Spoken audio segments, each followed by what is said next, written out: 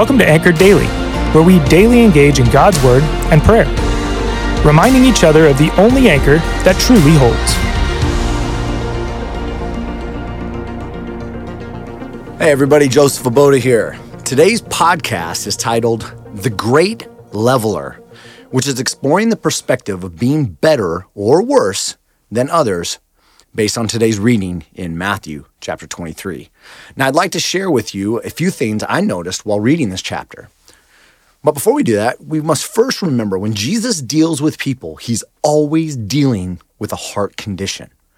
Now, there seems to be a few key insights here that illumine the rest of this chapter's denunciations, which, by the way, are severe and worth reading if you haven't done so already. Let's dive in. Specifically, I want to highlight verses 5 through 7. It's here that Jesus states, and he's speaking about the Pharisees, that they do all their deeds to be seen by others. And they love the place of honor at feasts and the best seats in the synagogues and greetings in the marketplaces and being called Rabbi by others. So what we see here is that these statements are meant to highlight a group of people that are living for position and prestige. But that's only part of the story, because the better question is, why are position and prestige so important to them? For that, we need to spend just a minute unpacking something I call the comparison game. See, what was happening here was they were equating their role with their worth. And when you do that, you will do everything to maintain your role. I mean, who wants to feel worthless, right? But this lie, that in order for me to be of significance, I have to be significant in the eyes of others, is a game of competing and comparison. For you to be up, someone else has to be down. The comparison game, it gets us all though, doesn't it? Take note here. The comparison game, it flies in the face of contentment. Many of us, we compete for recognition and position. I'm not immune to that. It's so that we might secure maybe a sense of accomplishment, but that usually leads to issues of worth and identity. But here's the problem. When you play the game of comparison, there are only two possible outcomes, and both of those are lies. The first one, I'm better than others. The second one, I'm worse than others.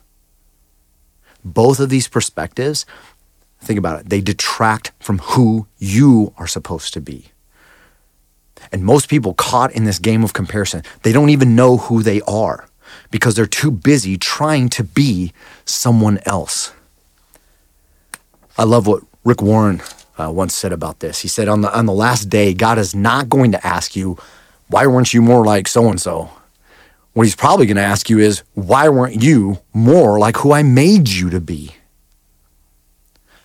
Now, just to be clear, I'm not saying there aren't differences in roles and responsibilities, because of a certainty, there are. People will be put in positions of lesser or greater responsibility, but these are not to be mistaken as positions of lesser or greater worth. Your worth and my worth are the same. That value was determined by the cost God was willing to pay for each soul on this planet. It was not a different value for each person, but rather an equal worth for all. And why am I spending so much time on this? Because this is what is going on in the hearts of those Jesus denounces in the beginning of Matthew 23. And it's something we need to pay close attention to also in our hearts.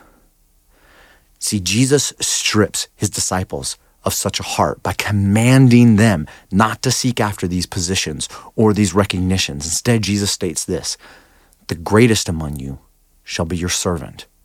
Whoever exalts himself will be humbled, and whoever humbles himself will be exalted. Jesus is the great leveler. There's a truth that needs to penetrate your heart and mind today. We are all of equal value to God and uniquely called to different roles. Do not live to be someone other than who God made you to be, and do not live for a position you were not meant to occupy.